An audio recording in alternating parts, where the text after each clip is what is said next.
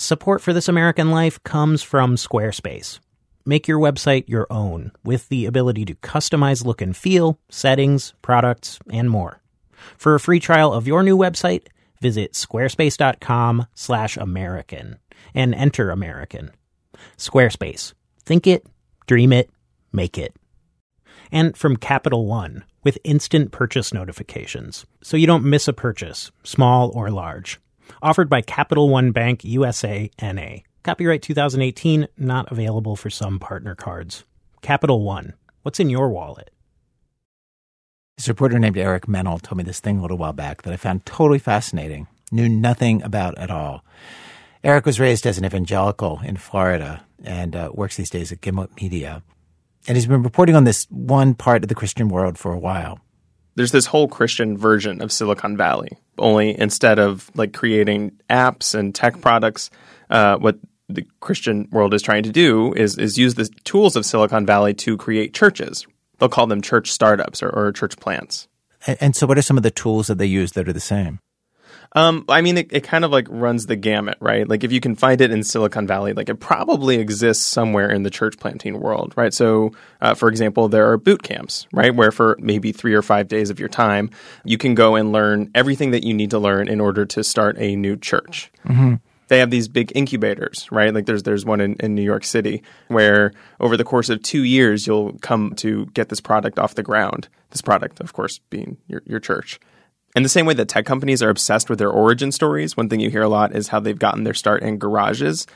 Church plants have their own origin stories. Over 2 decades ago, my wife Amy and I started Life Church in what was then a little 2-car garage. That's from a video off one of these churches' websites.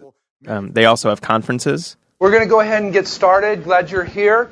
We'll give you 1 minute, kind of our background. So this is a session at the biggest church planting conference in the country. It happens every year in Orlando. It's called Exponential. It's sort of the TechCrunch disrupt of church planting. So we ease, again, our goal, our target is unchurched people, high conversion growth rate. So we're targeting them, so we're easing them in to the process of church. Now, there's 2 gathering models, if you will. So this sounds so jargony, like high conversion growth rate means they're trying to convert non-church people into church people? Yeah, it's really interesting. You actually kind of see this like blending of like techie jargon with Christian jargon in this world. Like in this particular seminar, they talk about kingdom return on investment, or evangelistic networking is one I've read, or corporate renewal dynamics. Launch is a big word that they use in both worlds, right? They talk about launch Sundays and launch budgets in church planting.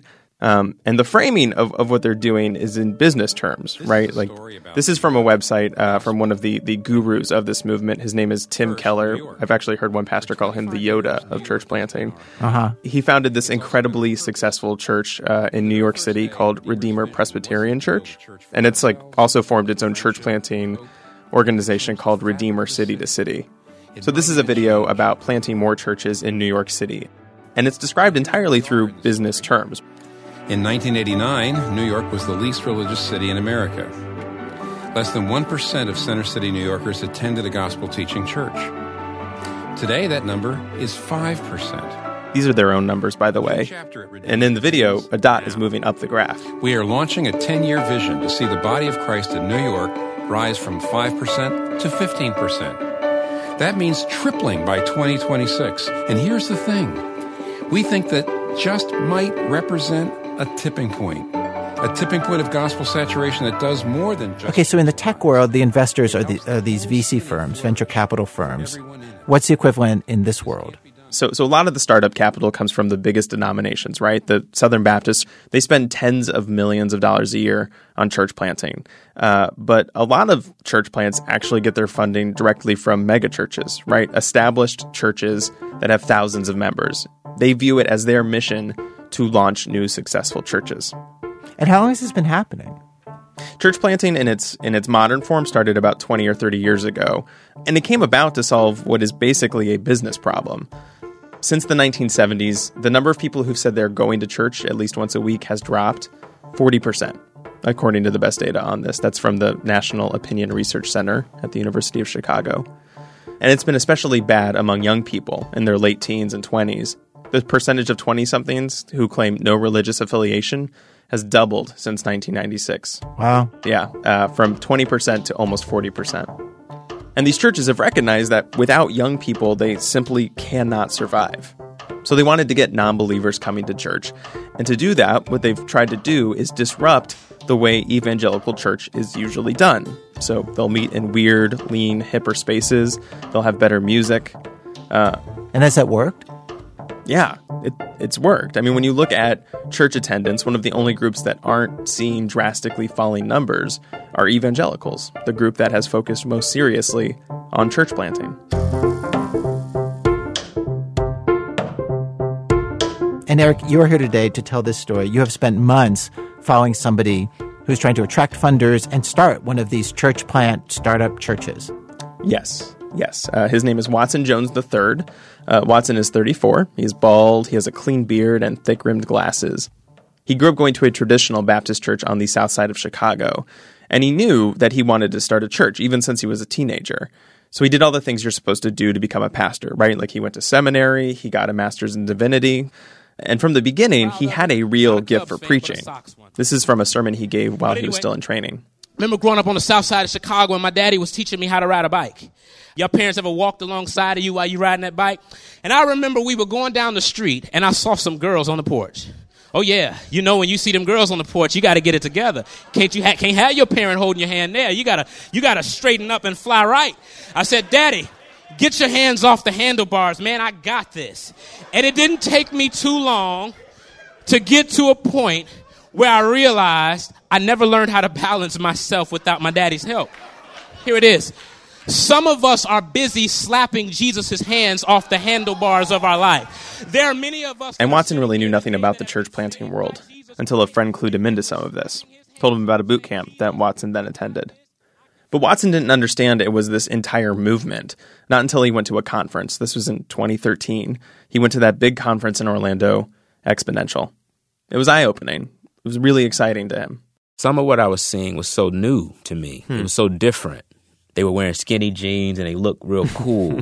And I felt like in my background, we still wearing suits. And I felt like people in those conferences were talking about things that helped relate with people who were not used to going to church. I felt like, they were on the cutting edge.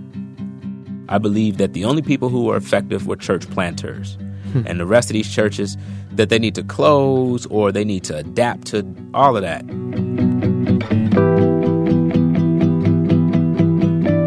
He did notice something else when he was there at the conference, something that was also very similar to Silicon Valley. There were at least 4,000 in the room, and I saw a lot of white people. I'd be the only black in the room because it wasn't really a black thing more than it was a white evangelical thing.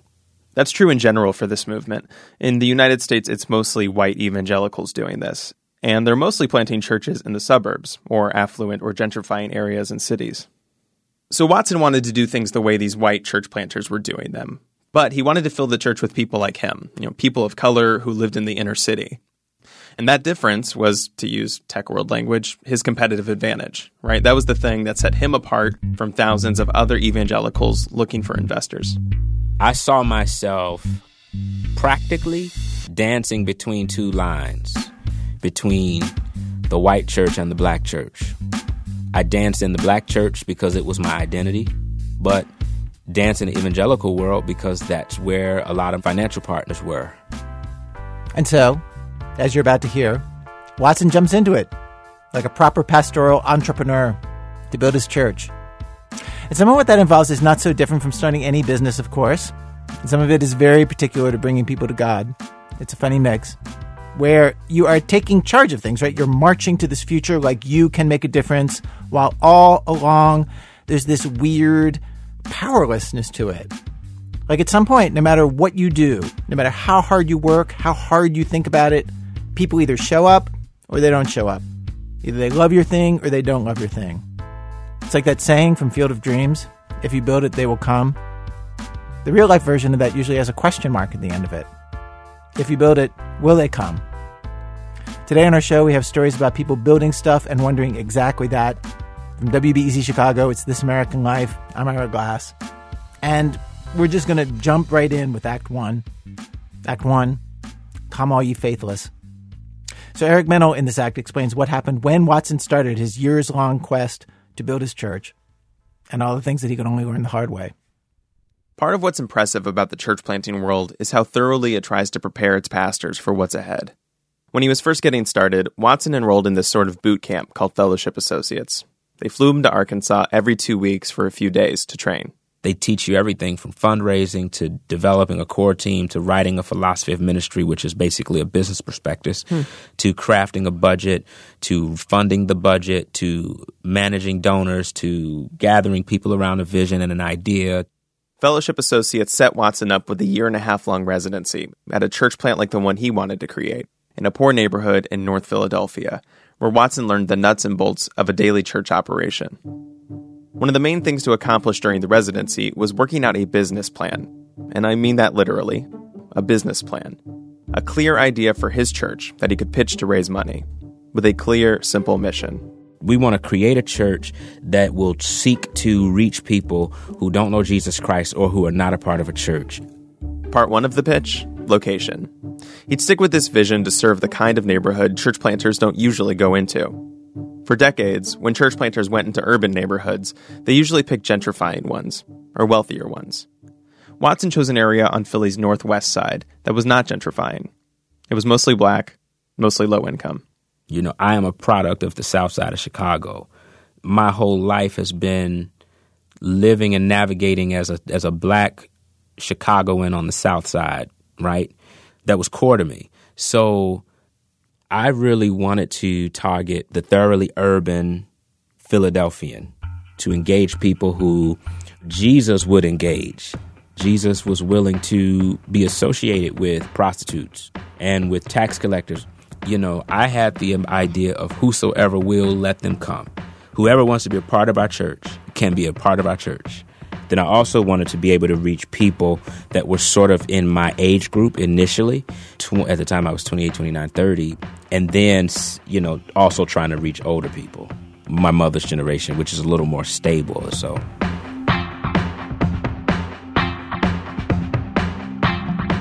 So that was part 1 of the pitch, location. Part 2 of the pitch, the building, or lack thereof. They wouldn't have a building. This is a strategy that had been really successful for planting churches elsewhere, in well-off or gentrifying neighborhoods. They don't meet in an actual church. The idea is that the church buildings carry a lot of cultural baggage. They can be stodgy and uncomfortable. So to get away from all that, and as a sort of hack to save money early on, church plants will scrap the building. In most places, this is church planting 101. I said, man, churches spend too much time focusing on a building, and they put so much money into a building, you know. So at the early on, I wasn't thinking anything about owning a building. He figured they could meet in a coffee shop or a bookstore or something, even his living room. And finally, part 3 of the pitch, a business partner. No, okay, I'm going to give you a picture of myself at this point. Okay, you ready? This is AJ Smith. I'm this white kid with dreadlocks all the way down my back, with a scraggly beard, wearing like moccasins with holes in them, pants that had been patched up 1,000,000 times, flannels ripped up. Now, AJ, if a good day for him is to go sit in the mountains and just sit there by himself, that's a good day for him.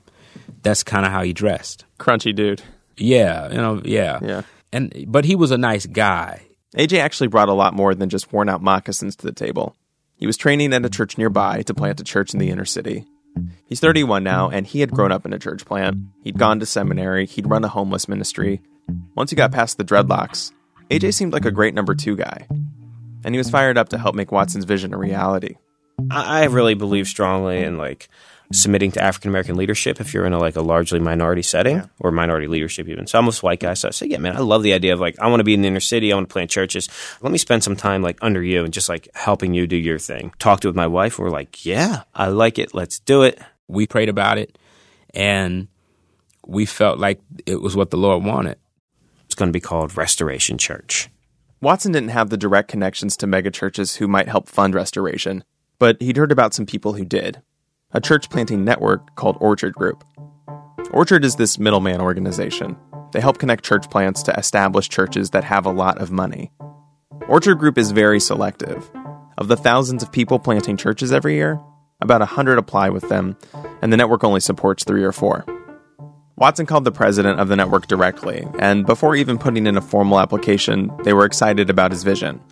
So, in 2013, Restoration Church became one of the few churches they supported. They helped line up a good chunk of startup capital. In total, about $100,000 per year for 3 years. Most of that was just going to cover his salary, and half of AJ's. The reason for the 3-year funding terms is that surveys of new churches show if a church plant isn't sustainable after 3 years, it will likely never be sustainable. And nobody wants to sink their money into a failing church. And so, with their seed funding in place, the countdown started. It was April 2014, and Watson and AJ had 3 years to get this church off the ground, to attract enough people to become self-sustaining.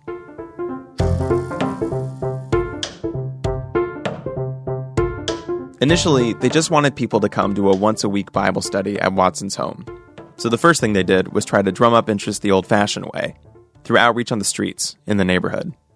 Early on, man, me and AJ were out on corners, passing out coffee, free coffee on bus stops. We'd make signs. We'd go to like the community days. We'd go to, volunteered elementary schools. We passed out water. We would have our team standing on crowded corners in the hot summer. We were handing out blow pops to people. This is Leah Smith, AJ's wife. And I think we put a little message on them. Let the love of God blow you away. So corny. So corny. But we were trying to get people. And you kind of felt like anything could happen at any moment. So as we meet with people, we're going to ask, hey, man, who are 3 to 4 people you think would be interested in this? And we met a ton of people, a lot of people. We prayed for and prayed with a lot of people. Over the course of just a few months, they had conversations with hundreds of people. And occasionally, some of them would take down Watson's address and show up to the Bible study.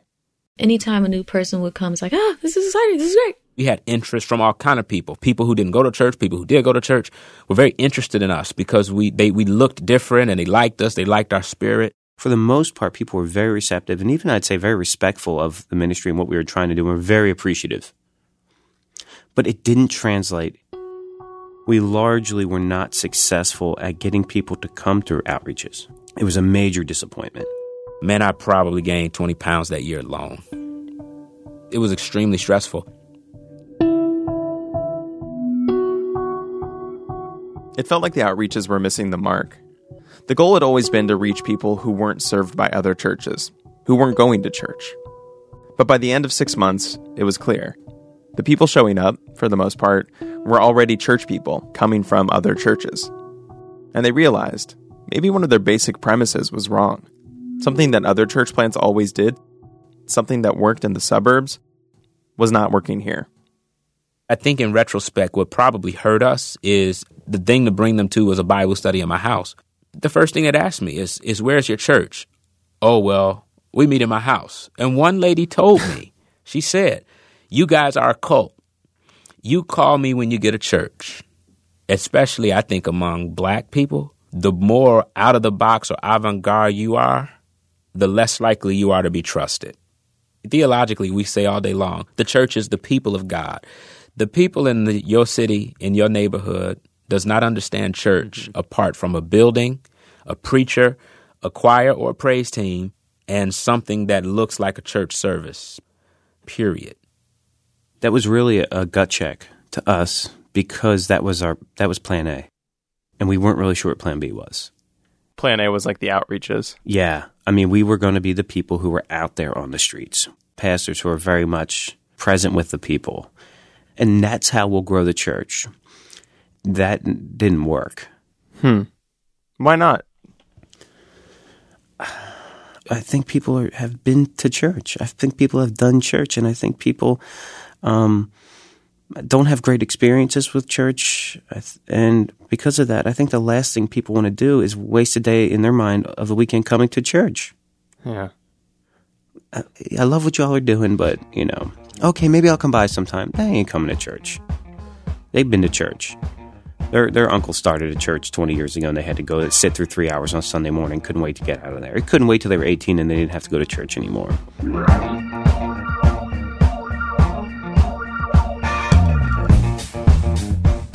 This is perhaps where planting a church is most different from starting a company.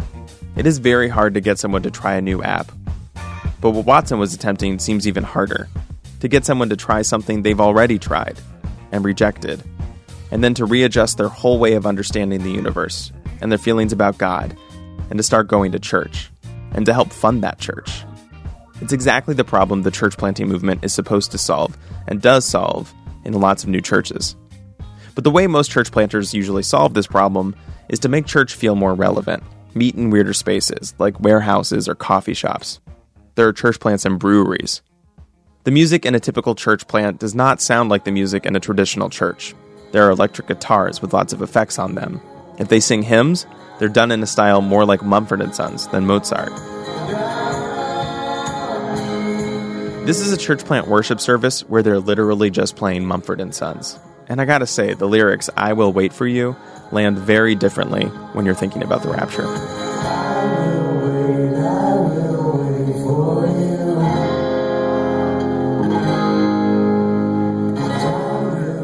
These churches are intentionally made to feel like going to a concert, not like going to church. There are professional lighting systems and even smoke machines in some cases. But the thing about relevancy is that it's relative. A lot of that stuff, the lights, the music, it was designed by white people for white people. What Watson and AJ were finding was that in an African American context in Northwest Philly, those things don't necessarily feel relevant. So, 9 months in, Watson and AJ decided to scrap a key part of their business plan.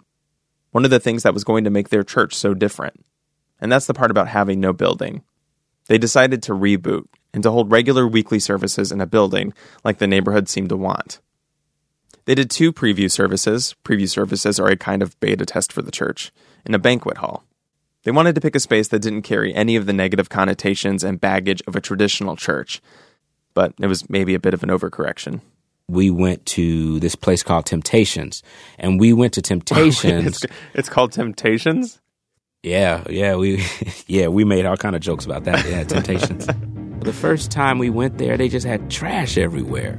Hair weaves and bras and open bottles. And wait, there were literally bras? Yeah.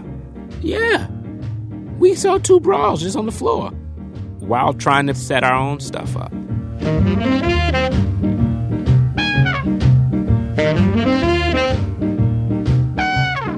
So, next, they tried an elementary school cafeteria. That's where they moved out of beta and held their first ever regular Sunday service.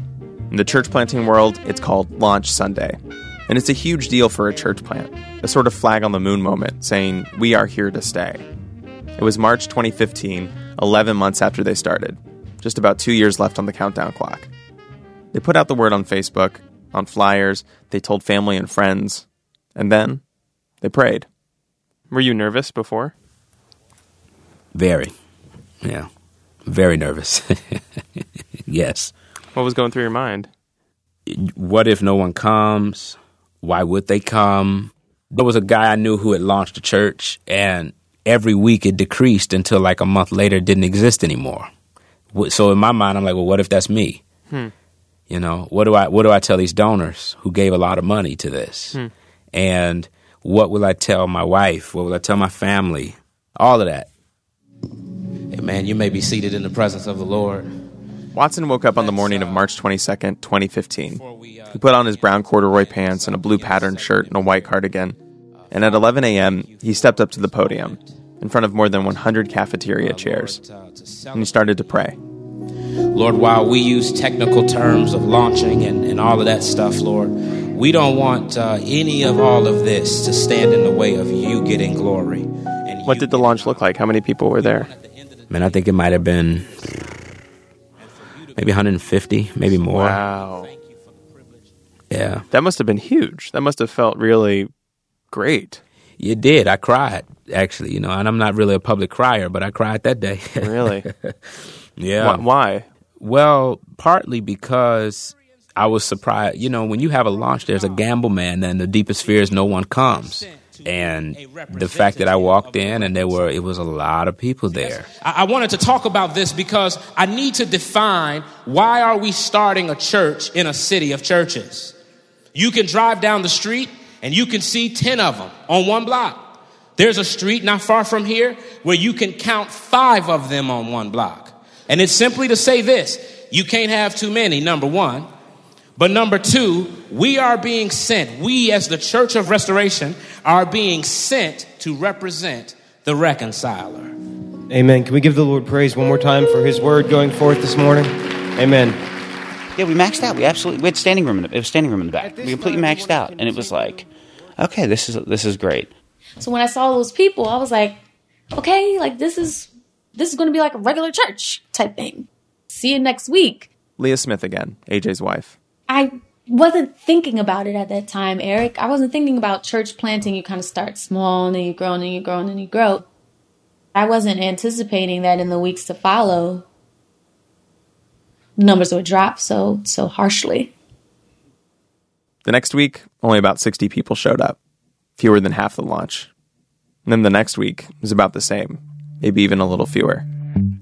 It turns out a lot of the people who packed the church that first week were friends and family, people already committed to other churches, but who came out once to show support. And so, before long, Watson and AJ were back to the small group of about 30 or 40 people they had pulled in before moving into the building.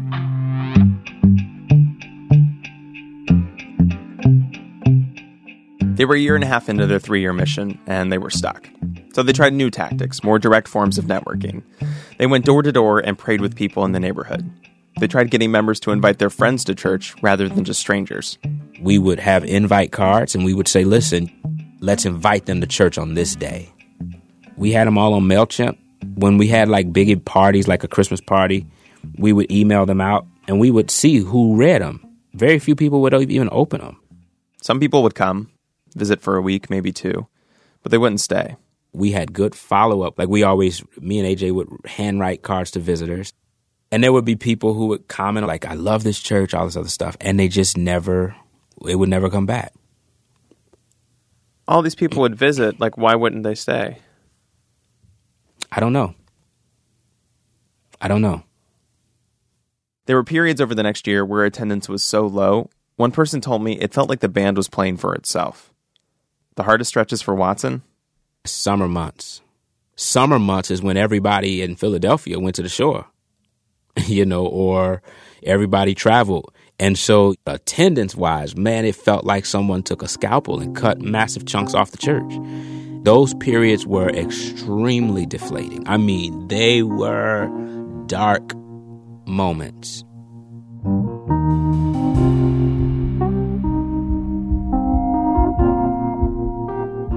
Sometimes I would battle depression. Most preachers tend to take Monday off because you tend to be more prone to depression on a Monday, because Sunday you expend so much of yourself. You're preaching and then you're talking to people, you're counseling people, you have meetings and all that other stuff.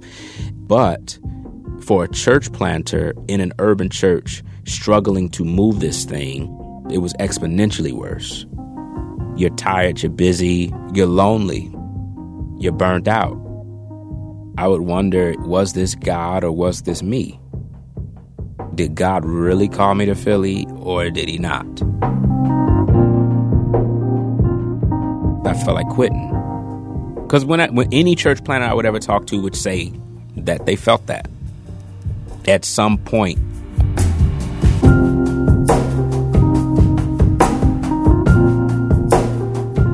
Nearly 2 years went by like this. They'd get up to 60 people, and then they'd drop again. They were coming up on March 2017, their 3-year deadline. It's not that you can't plant a church in a neighborhood like this and succeed. The church that Watson was a resident at, run by a pastor named Dr. Eric Mason, it's nearly 12 years old now, with hundreds of attendees every week. Another preacher named Doug Logan has done something similar in Camden, New Jersey. But these guys, the Erics and the Dougs, they are machines. They are not like normal people. They write books and organize conferences. They have web series. It's exactly the kind of mentality you imagine in a successful startup CEO. Watson was a talented guy with a lot of energy, but he wasn't that. A lot of the times I felt it was something about me. Maybe I'm doing something wrong. Maybe I'm missing something. This is not happening because you're just not a great leader, or you're not a great preacher, or you're not a great whatever's. I don't know. Yeah. I don't know. On top of all this, Watson and his wife were dealing with all kinds of complicated family stuff. We had a miscarriage before my third child, and that was very painful. We had a diagnosis of autism on my first child in that same period while starting the church. My wife almost died while giving birth to my final child. Wow. And like all of that was a lot of trauma. I think it probably eventually made me wonder, is my time up? Time was up. The 3-year clock ran down. They still had some money coming in from their donors, and they were getting by, but Watson knew some of those donors were going away. It wasn't going to be enough to pay both him and AJ. So last spring, Watson took a trip back home to Chicago, alone, to see his family. That weekend was Mother's Day weekend, actually, and I was on a layover in Chicago, and I got to see my mother, right? And my mother, it was the first time I had been with her on a Mother's Day for some years, like 5 years. It was so special, you know? And I just started to feel like, man, if I could not go back, I wouldn't go back. I loved my church deeply, but I started to feel like the Lord was saying it's time. So I talked to my wife about it, and I just said, look, I'm just going to tell you this. Don't get mad at me, but I'm just going to let you know exactly what I'm thinking here. And my wife said to me, you know, Watson, I've been feeling the same way. And then, one Sunday morning last October, Watson got up in front of the congregation of Restoration, and he gave them a sermon that seemed like advice to prepare them for the road ahead. This is the part in your life where you cannot find your way. You don't know to go left. You don't know to go right. You don't know to go up. You don't know to go down. You don't know who to call. You don't know where to go. This is the in-between times.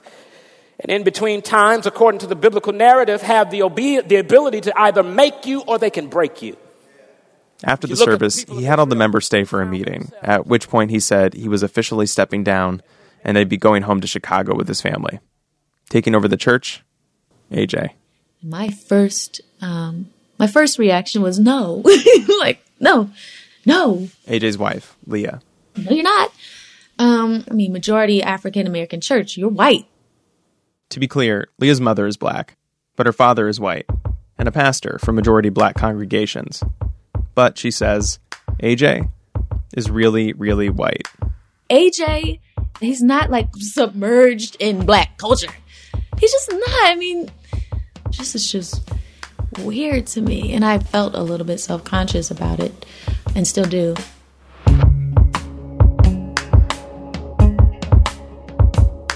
After moving back to Chicago, Watson looked around for another job, and he found himself drawn to exactly what he had been trying to disrupt. An old church with a few hundred members and lots of years of baggage. Compassion Baptist Church. It was originally incorporated in 1879, 2 years after the end of Reconstruction. This is a recording from the morning Watson was installed as the new pastor there. He's on stage, in a suit. Turns out the look really works for him. And behind him is the church's choir, which alone is almost as large as Restoration was when Watson left. At the church I'm at, for instance, right? The church is older than me. It's 138 years old. Mm-hmm. And my wife and I definitely brought the median age down some when we got there. But it's been interesting to see the life in that church with me being there. The new young guy, younger people are starting to come back. So it shows me that you can be effective in an established church. But 7 years ago, I didn't believe that. 7 or 8 years ago, I didn't believe that at all. Some of those churches, man, survived the civil rights movement. You know, some of those churches brought black people in these cities through hellacious times. Yeah. And then I this little 26, 27, 28-year-old guy who just got a master's degree wet behind the ears, I got the audacity to stand and critique something that's been around longer than me. Yeah. So my thoughts on that have changed. When Watson looks back at what went wrong at Restoration, there's a mix of things he comes back to. Partly he thinks it was him. He was a guy from Chicago trying to reach native Philadelphians. He had a big personality, but the planting process drained a lot of that out of him. But the real problem was probably their original premise: to buck the conventional wisdom and locate in a neighborhood that wasn't gentrifying. People were already settled, stable. Now Watson realizes just how much harder that made things. His intention was pure, but he didn't understand the difficulty of what he was setting out to do.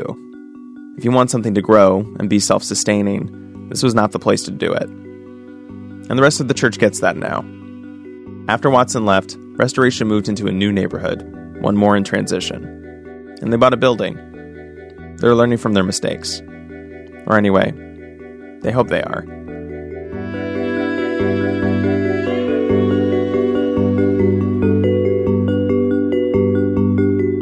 Eric Mennel.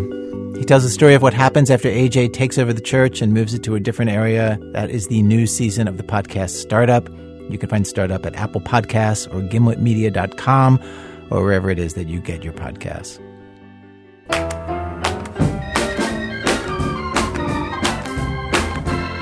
I'm working on the building. It's a true foundation. I'm lifting up a bloodstained banner for the Lord. I'll never get tired working on the building. I'm going to heaven to get my reward. Coming up, another newcomer arrives into a neighborhood, but instead of trying to get people to pray, her goal is simpler. She just wants them to drink. But attracting sinners can be just as tricky as attracting saints. That's in a minute from Chicago Public Radio when our program continues. Support for This American Life comes from Squarespace, providing designer-crafted website templates that are mobile-friendly, e-commerce ready, and customizable. Squarespace websites offer analytics to help you grow in real time, with free and secure hosting and award-winning customer service. Make your idea stand out with a new website from Squarespace. Start your free trial and receive a special offer on your first purchase at squarespace.com/American and use promo code American. Squarespace. Think it, dream it, make it. And from Capital One. Know when your credit card purchases go through with instant purchase notifications on the Capital One app. You get an alert right on your phone, so you don't miss a purchase, large or small. Offered by Capital One Bank USA, N.A. Copyright 2018. Capital One. What's in your wallet? It's This American Life. I'm Ira Glass. Each week on our program, of course, we choose a theme, bring you different kinds of stories on that theme. Today's show, If You Build It, Will They Come? Stories of people working and trying their hardest to create something, making mistakes they never thought could be mistakes. We've arrived at Act 2 of our program. Act 2, Hole in the Wall.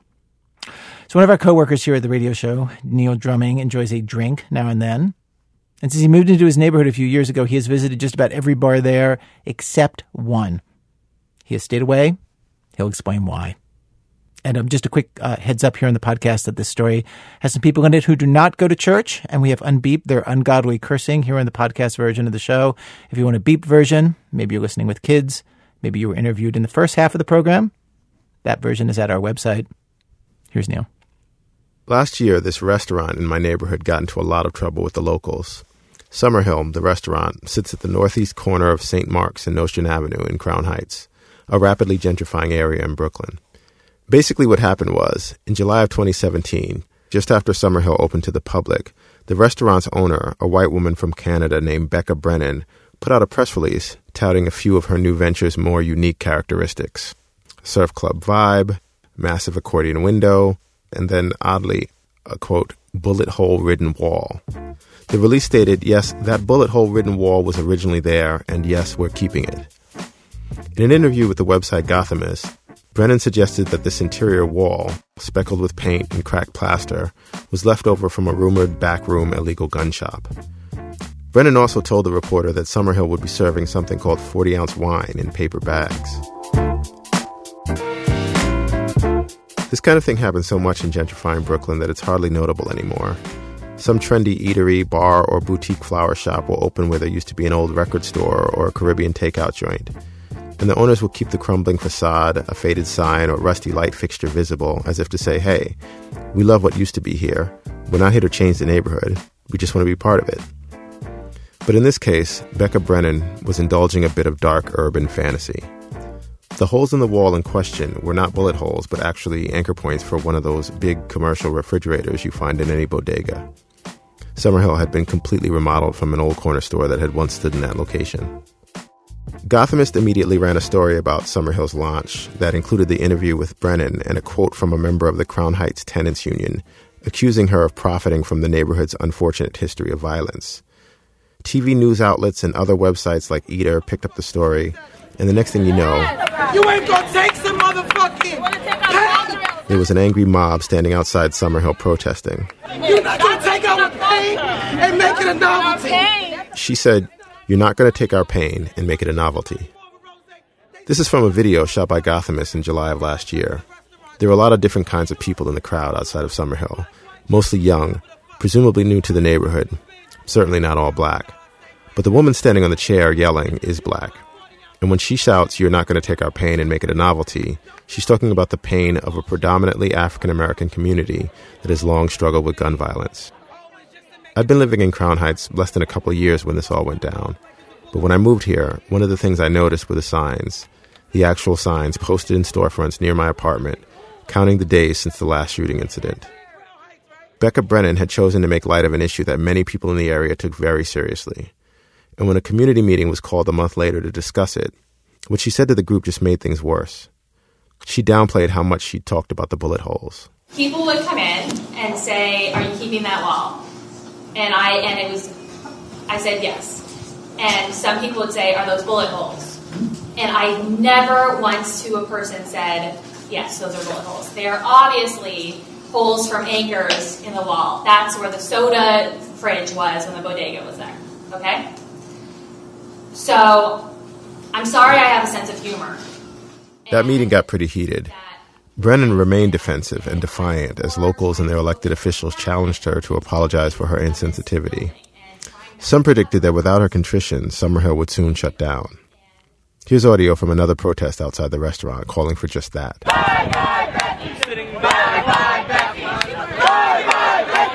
Becca Brennan didn't want to talk to us for this story. When Summerhill first opened, I'd thought about stopping in for a drink a couple of times. But after I heard about the protests and skimmed the articles, staying clear felt like a no-brainer. This conflict had two distinct sides, and even though I was pretty new to the neighborhood myself, there was no way I was going to align with the 31-year-old white gentrifier who fabricates a memorial to violence out of distressed concrete and an unconventional sense of humor. No question, I would stand with my people, which, in a practical sense, just meant going instead to the bar across the street or the one around the corner.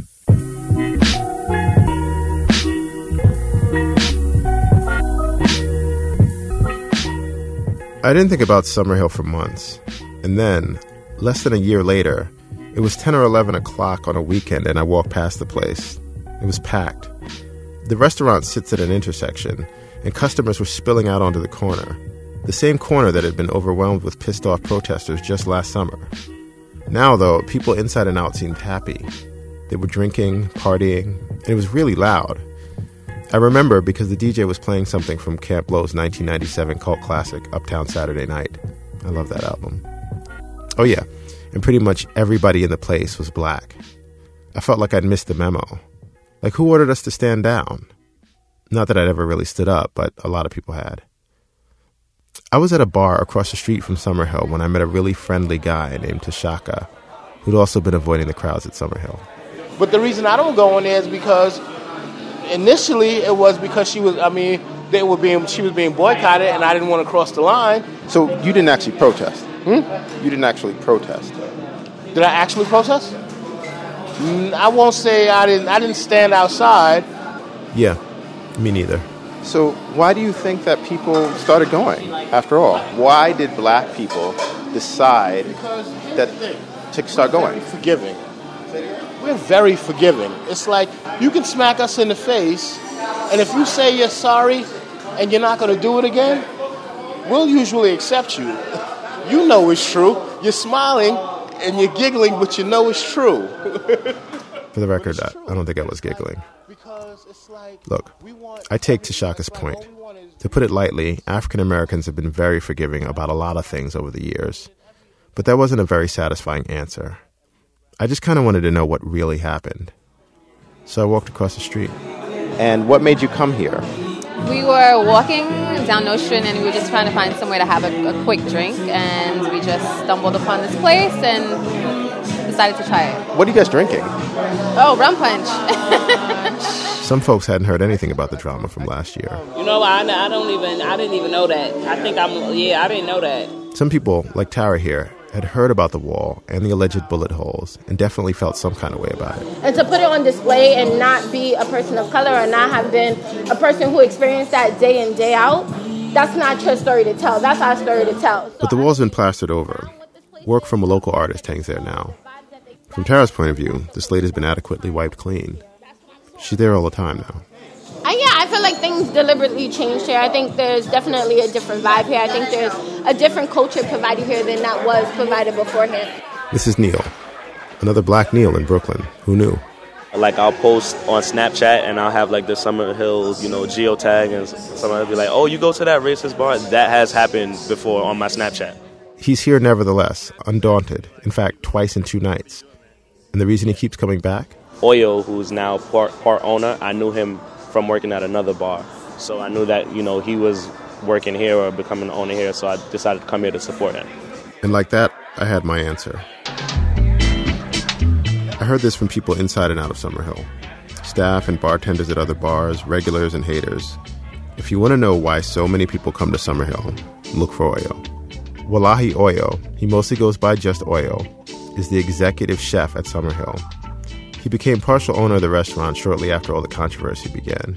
He comes up with the menu, he picks the DJs. On a busy Saturday night, you might find him standing out front, scanning Nostrand Avenue from beneath a black baseball cap, presumably looking for more customers. The word was, the embattled Becca Brennan took a diminished role in her own business so that a 27-year-old black man could become the face of Summerhill. It's not like she has no involvement. There's a lot of stuff that she still does, but I feel like mostly when people come here, they see Oyo. Oyo's wasn't just a symbolic contribution. I spoke to him in the kitchen that he oversees. If you ask him what exactly he and Becca did to get black people to come to Summerhill after the protests and the bad press, he'll tell you nothing.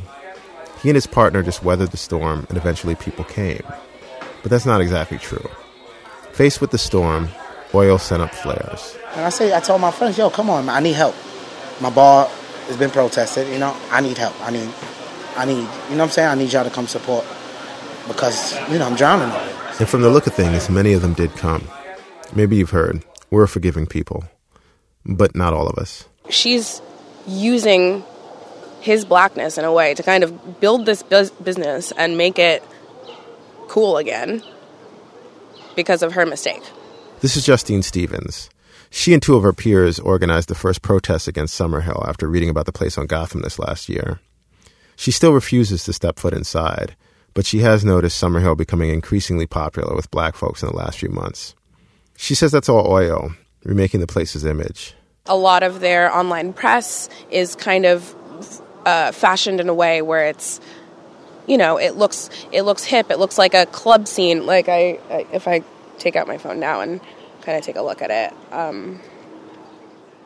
like Wednesday night jump up, for example. I don't think Caucasian Becca Brennan from Toronto would say jump up. I mean, wouldn't that be something that is more representative, that kind of marketing, that kind of branding, more representative of the community? But is it pandering? I don't know. Is it? If it's kind of like if they advertise for something, they advertise something that people in the community want or cleave to or are excited by, and those people come and they support it, is that pander? No, I think that's totally fair. I think if it was any other bar that he decided to open up or join forces with, I think that's fair. But again, the profits are not fully going to him, and he's doing her a big-ass favor by making grits and playing Beyonce. On Instagram, Justine accused Oyo of helping Becca Brennan get the quote-unquote black dollar. This annoyed the hell out of Oyo. I'm doing this for my pockets. You know what I'm saying? This is my business. Don't think that I'm doing this for her. Don't think she's using me. If anything, I'm using Becca. You know what I'm saying? Like, trust me, this is for my pockets.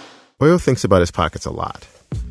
An unapologetic capitalist, Oyo learned from his dad who owned a nail salon nearby.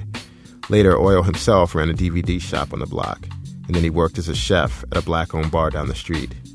He said that he loves doing business in Crown Heights, and the people in the neighborhood have been waiting for him to open up his own spot. Before the protests happened, Oyo convinced Becca Brennan to let him launch a pop-up sandwich shop inside her fledgling restaurant. They were both satisfied with how that went, so they started negotiating for Oyo to accept an ownership stake in the restaurant. Then came Justine and the protesters. Oyo took the deal anyway. It was the open door that he'd been waiting for, and there was no way he wasn't going to walk through it, no matter how many people stood outside jeering. He became partners with Becca. Were you worried? No. My confidence in myself was, no, I'm not worried. Me, I feel like I'm Oyo. I can make it happen.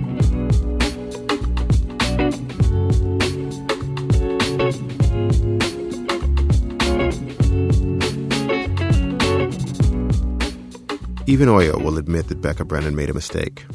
And for most people, that was the story. A white woman who offended some people in a historically black neighborhood.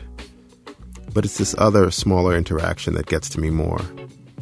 Two black people, Justine and Oyo, pointing at each other, asking who really belongs here. When Justine saw Oyo defending his mostly silent white partner, she saw a black man who was willing to sell out his community for breadcrumbs. Justine was new to the area, but her father grew up in Brooklyn. She thought that the people in the neighborhood deserved better, and that she needed to alert them. Oyo was, in her mind, a puppet. But when Oyo looked out and saw Justine leading a crowd of mostly white protesters, he didn't see a representative of the community.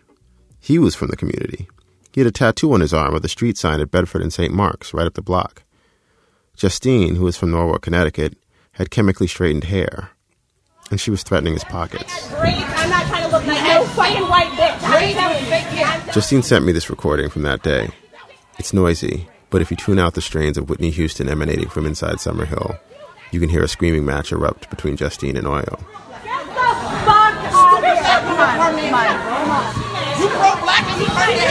Oyo goes low almost immediately, attacking Justine for relaxing her hair texture to look like a white woman's while fighting for a so-called black cause. When Justine says that's what black women do, Oyo replies, stupid black women. In the days following this eruption, Justine received even more hateful and disturbing messages via Facebook. Can I say all the words? Okay. Go kill yourself, bitch. You're a fucking black bitch who wants to be white, but out here protesting about Black Lives Matter. You got nothing to do. Claim you're so pro-black, but have mad white people protesting with you, like they really give a fuck about you. You're really the Facebook messages went on and on. They were anonymous, but because the insults were similar to things he'd said to her face, Justine thinks Oyo is responsible. I asked him about it. He doesn't deny that the comments could have come from some of his associates trying to support him in the worst way imaginable, but he insists that it wasn't him.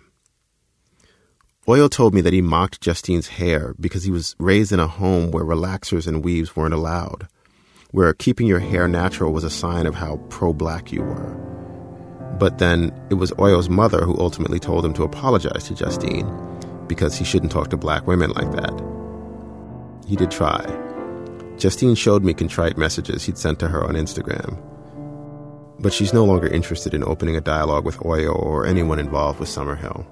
So what would it take for you to visit that bar? I'm not going to. I'm actually afraid to go in there because I'm not going to, again, I don't want to risk my safety. Have you walked past it? I walk past it every day. I have to say, it really bothered me to hear about the seemingly unbreachable chasm between Justine and Oyo. And not just because Justine shouldn't have to fear for her safety in her own neighborhood. And not just because the debate they're essentially having over who is a bigger sellout and who is more authentically black is an ugly, unwinnable contest and more than a little absurd. But mostly it upsets me simply because she's 26 and he's 27. They're both young and black with roots in Brooklyn. She likes soca, his bar blasts soca music well into the night. It just doesn't seem like they should be so far apart.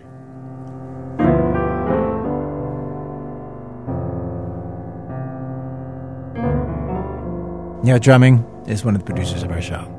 Yo, sometimes I feel like I don't have a partner. Sometimes I feel like my only friend is the city I live in.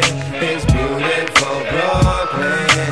Long as I live here, believe I'm gon' fly. Hey, 'cause it's the B, the R, the O, hey. Act 3, an awful place that you're lucky to get to.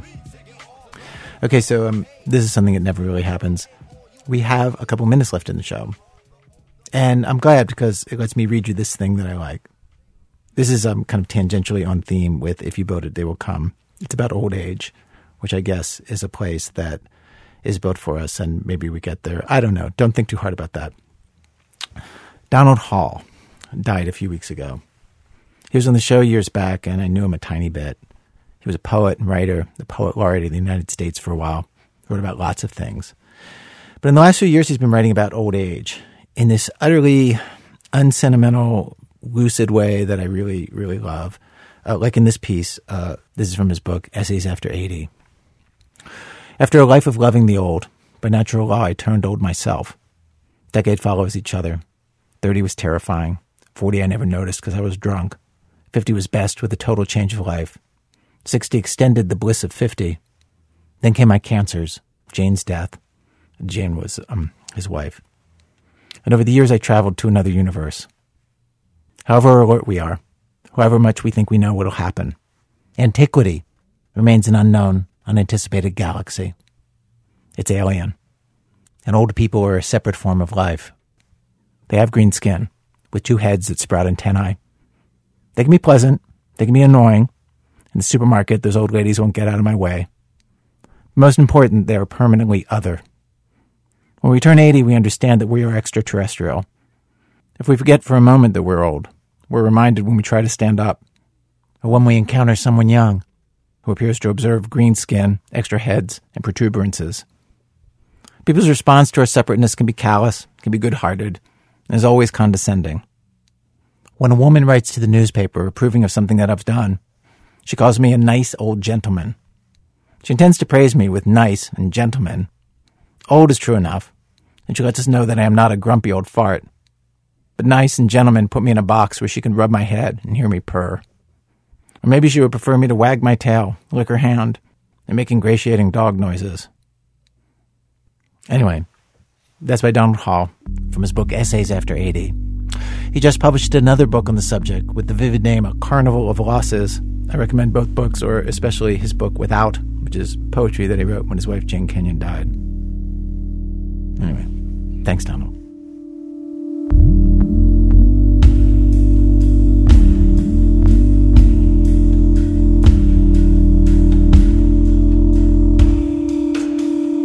Our program is produced today by Alvin Melleth and Neil Drumming. People who helped make the show today: Dana Chivvis, Jared Floyd, Damian Grave, Khana Jaffe Walt, David Kestenbaum, Seth Lind, Angelina Mosher, Lulu Miller, Nadia Raymond, Robin Semyon, Christopher Sutala, Matt Tierney, Sharif Youssef, Julie Whitaker, and Diane Wu. Our senior producers Brian Reed, our managing editor Susan Burton. Special thanks today to Emma Woodford, Simon Okhtari, Rebecca Birmingham, Simone Polanin, Sarah Saracen, Alex Bloomberg, Peter Leonard, Lisa Pollack, and Haley Shaw, who did a lot of the music in our church story today. Our website, thisamericanlife.org, where you can listen to our archive of over 600 episodes for absolutely free. This American Life is delivered to public radio stations by PRX, the Public Radio Exchange. Support for This American Life comes from Lagunitas Brewing Company, brewers of fine ales, and they say mystery and romance. And also, of course, committed to keeping the pub in public radio. Find out more, won't you, at lagunitas.com. And from the Netflix original series Anne with an E, based on the classic novel, Season 2 tells the story of a young orphan who transforms the lives of everyone in her small town with her imaginative spirit. Anne with an E, only on Netflix. Welcome back to Green Gables. Thanks as always to our program's co-founder, Mr. Troy Malatia. You know, he is so generous. He agreed to cater and also co-star in Shonda Rhimes' new Netflix series about the music business. Doing her a big-ass favor by making grits and playing Beyonce. I'm Ira Glass. Back next week with more stories of This American Life.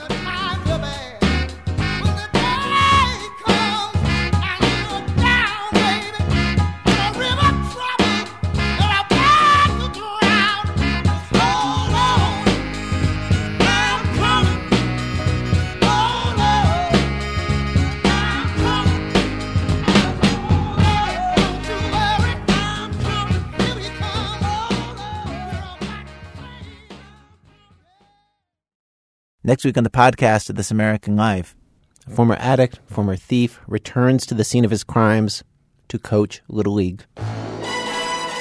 These are tough street kids, and first day of practice, they act up, don't listen. He yells, tells them about his time in the penitentiary, which turns out to be a mistake. They just make fun of him for it. Then, on the second day, well, listen, This American Life